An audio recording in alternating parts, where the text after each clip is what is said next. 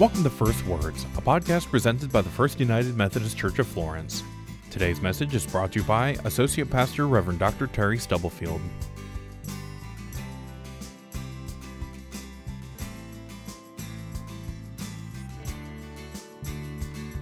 We're doing a series of lessons on the faces of Jesus, and today we're going to talk about joy in God's house. Now let me tell you about my background. My family, grandparents, mom and dad, extended family, were all devout Christians in a work-oriented conservative church. And on top of that, my dad was a minister, so I was a preacher's kid. And we went to church every Sunday morning, every Sunday night, every Wednesday night.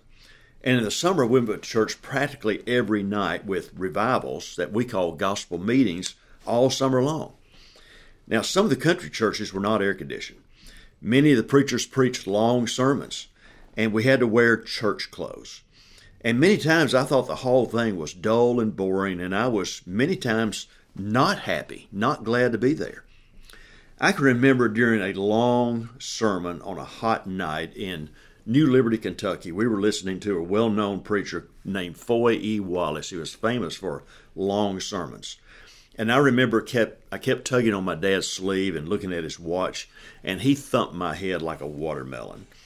I remember pulling on my dad's sleeve to get home on Sunday night so I could see what rock and roll band would be on the Ed Sullivan Show, and he didn't like that. I did like Vacation Bible School, and I often wondered why every church service couldn't be like Vacation Bible School. Well, many times to begin the service or before we went to our Sunday school classes, we would read or sing Psalms 122.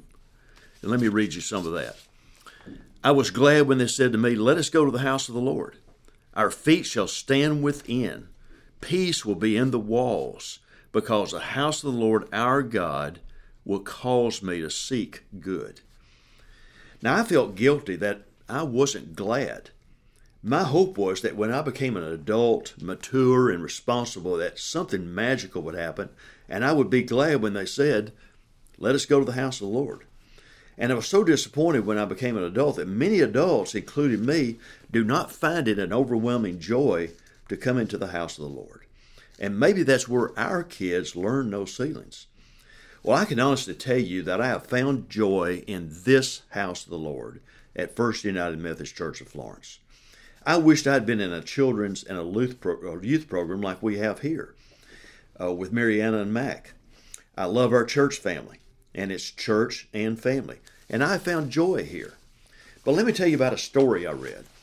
I read about a family that was getting ready for church on Sunday morning with the rush of breakfast and getting kids ready. Mom was ready, and she found her husband in the kitchen, not dressed, drinking coffee and reading the paper. And she said, "What are you doing? It's nearly time to go to church." And he said, "I'm not going." And she said, "Why not?" He said, "I'll give you 3 reasons. I don't want to go. Those people don't like me and I don't like them." And she said, "Well, I'll give you 3 reasons why you better go. Your mama taught you to go to church every Sunday. The Bible tells you to go to church, and you're the preacher." Well, have you ever witnessed an unknown or an unwelcome visitor coming into the worship service? Maybe they don't look like us. Maybe they don't act like us. Maybe they're impaired in some way, and it's hard not to appear offended. Now, Jesus had a knack for disrupting a party or a social gathering. 3 times in Luke's gospel, Pharisees invite Jesus into their homes, and every time it turns out bad for the host. In one party in Luke chapter 11, Jesus didn't do the washing hands ritual before he ate, and his host and his friends were astonished and offended. Well, what did Jesus do?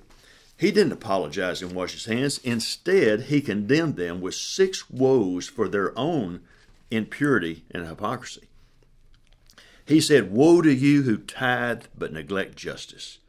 Woe to you who love to be noticed and respected and love the best seats in the synagogue. Woe to you who are like unmarked graves in unseen danger. Woe to you who make unrealistic demands of others, but you're not helping anybody. Woe to you who implicitly honor the sins of their ancestors, and woe to you from hiding the truth from people and missing it yourself." Well, in Luke chapter 7, Jesus was invited to eat at the house of a Pharisee. And during the meal, a woman described as a sinner came into the house and washes and wipes and kisses his feet. and his host was greatly offended. The nerve of Jesus to offend him in his own house. In Luke chapter 14 and 15, Jesus was invited to a meal of an important Pharisee, a leader. Large crowds had been following Jesus, and people described by the Pharisees as tax collectors and sinners had gathered around Jesus to listen to him. And they said, "Look at this. He welcomes these people and eats with them." And this time, Jesus responds not with woes, but with stories. And these are good stories. 3 back-to-back stories that remind us how God's talent for finding us is greater than our talent for getting lost. We have a story about a lost sheep, a lost coin, and a lost boy. Now, the lost sheep and the lost coin stories don't get the attention that the story of the lost boy does, the story we call the prodigal son. The lost sheep and the lost coin stories are short on details. They don't have the conflict and the drama that the lost son story has. So why does Jesus start with the stories of a lost sheep and a lost coin? Maybe these 2 stories with non-human characters are used because the listeners of these stories regard the sinners that Jesus hangs out with as less than human. But maybe the Pharisees connected with the lost sheep story because the owner of the sheep was successful. He had 100 sheep. Of course, he goes to find the sheep. Good for him. I may stop by his house to celebrate finding the sheep with him, but I can't stay long. I got things to do. Well, the lost coin story that Jesus told would be harder for them to appreciate. This is a poor woman. The coin wasn't worth much. She was of a lower class than the sheep owner. I probably won't make that party. I wonder if they understood what Jesus means when he said there would be more joy in heaven over one sinner that repents than over 99 who are not lost. I wonder if we understand that. I wonder if they understood that even the angels rejoice that the woman found her coin, and the angels rejoice when one sinner repents. And I wonder if we do. Well, the house of God is the place where God and people meet. Is it a place of joy? Maybe joy is not how we describe our faith. We think of ourselves as faithful people. We're willing to claim and defend our faith. Our faith gives us guidance for living.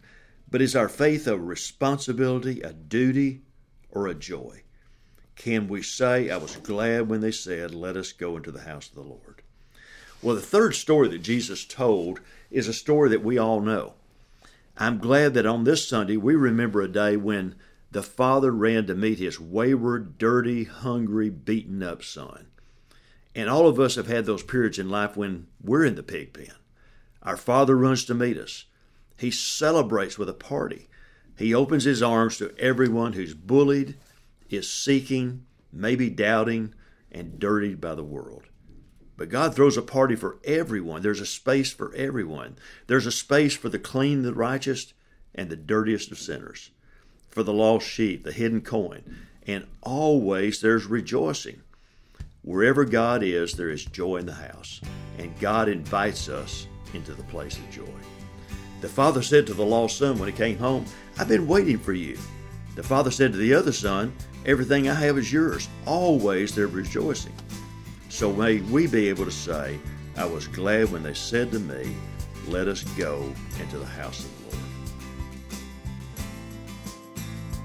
Thank you for listening to First Words. For more information about our services or how to get involved in our community, visit us at fumcflorence.org or facebook.com/FlorenceFUMC.